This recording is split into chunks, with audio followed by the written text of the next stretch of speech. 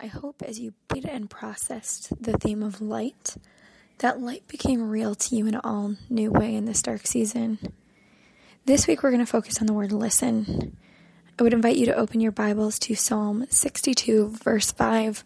For this week we are not going to have the extended episode. We're just going to be here on the podcast. So I hope you'll tune in to just these short ones. We'll be back to doing bonus content next week. The purpose for this is the intentional space of silence.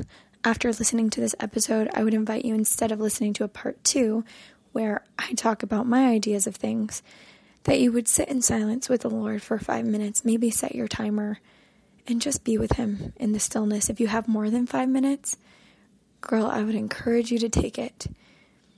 During this season, we really want to listen to what the Lord has for us and what He is inviting us into as we journey along the path with Mary and Joseph, or maybe as we journey with the wise men through the stars, or maybe in our fields keeping watch by night, we journey with the shepherds, or in the glory of the angels. No matter who you're journeying with this season, I invite you to take it one step at a time and to be still. Psalm 62, verse 5 reads, "My soul, wait in silence for God only, for my hope is from Him." My soul, wait in silence. As we wait in silence this season, back to the joy of Christmas, I invite you to trust that God is good, hope in Him. I don't know where you are this season.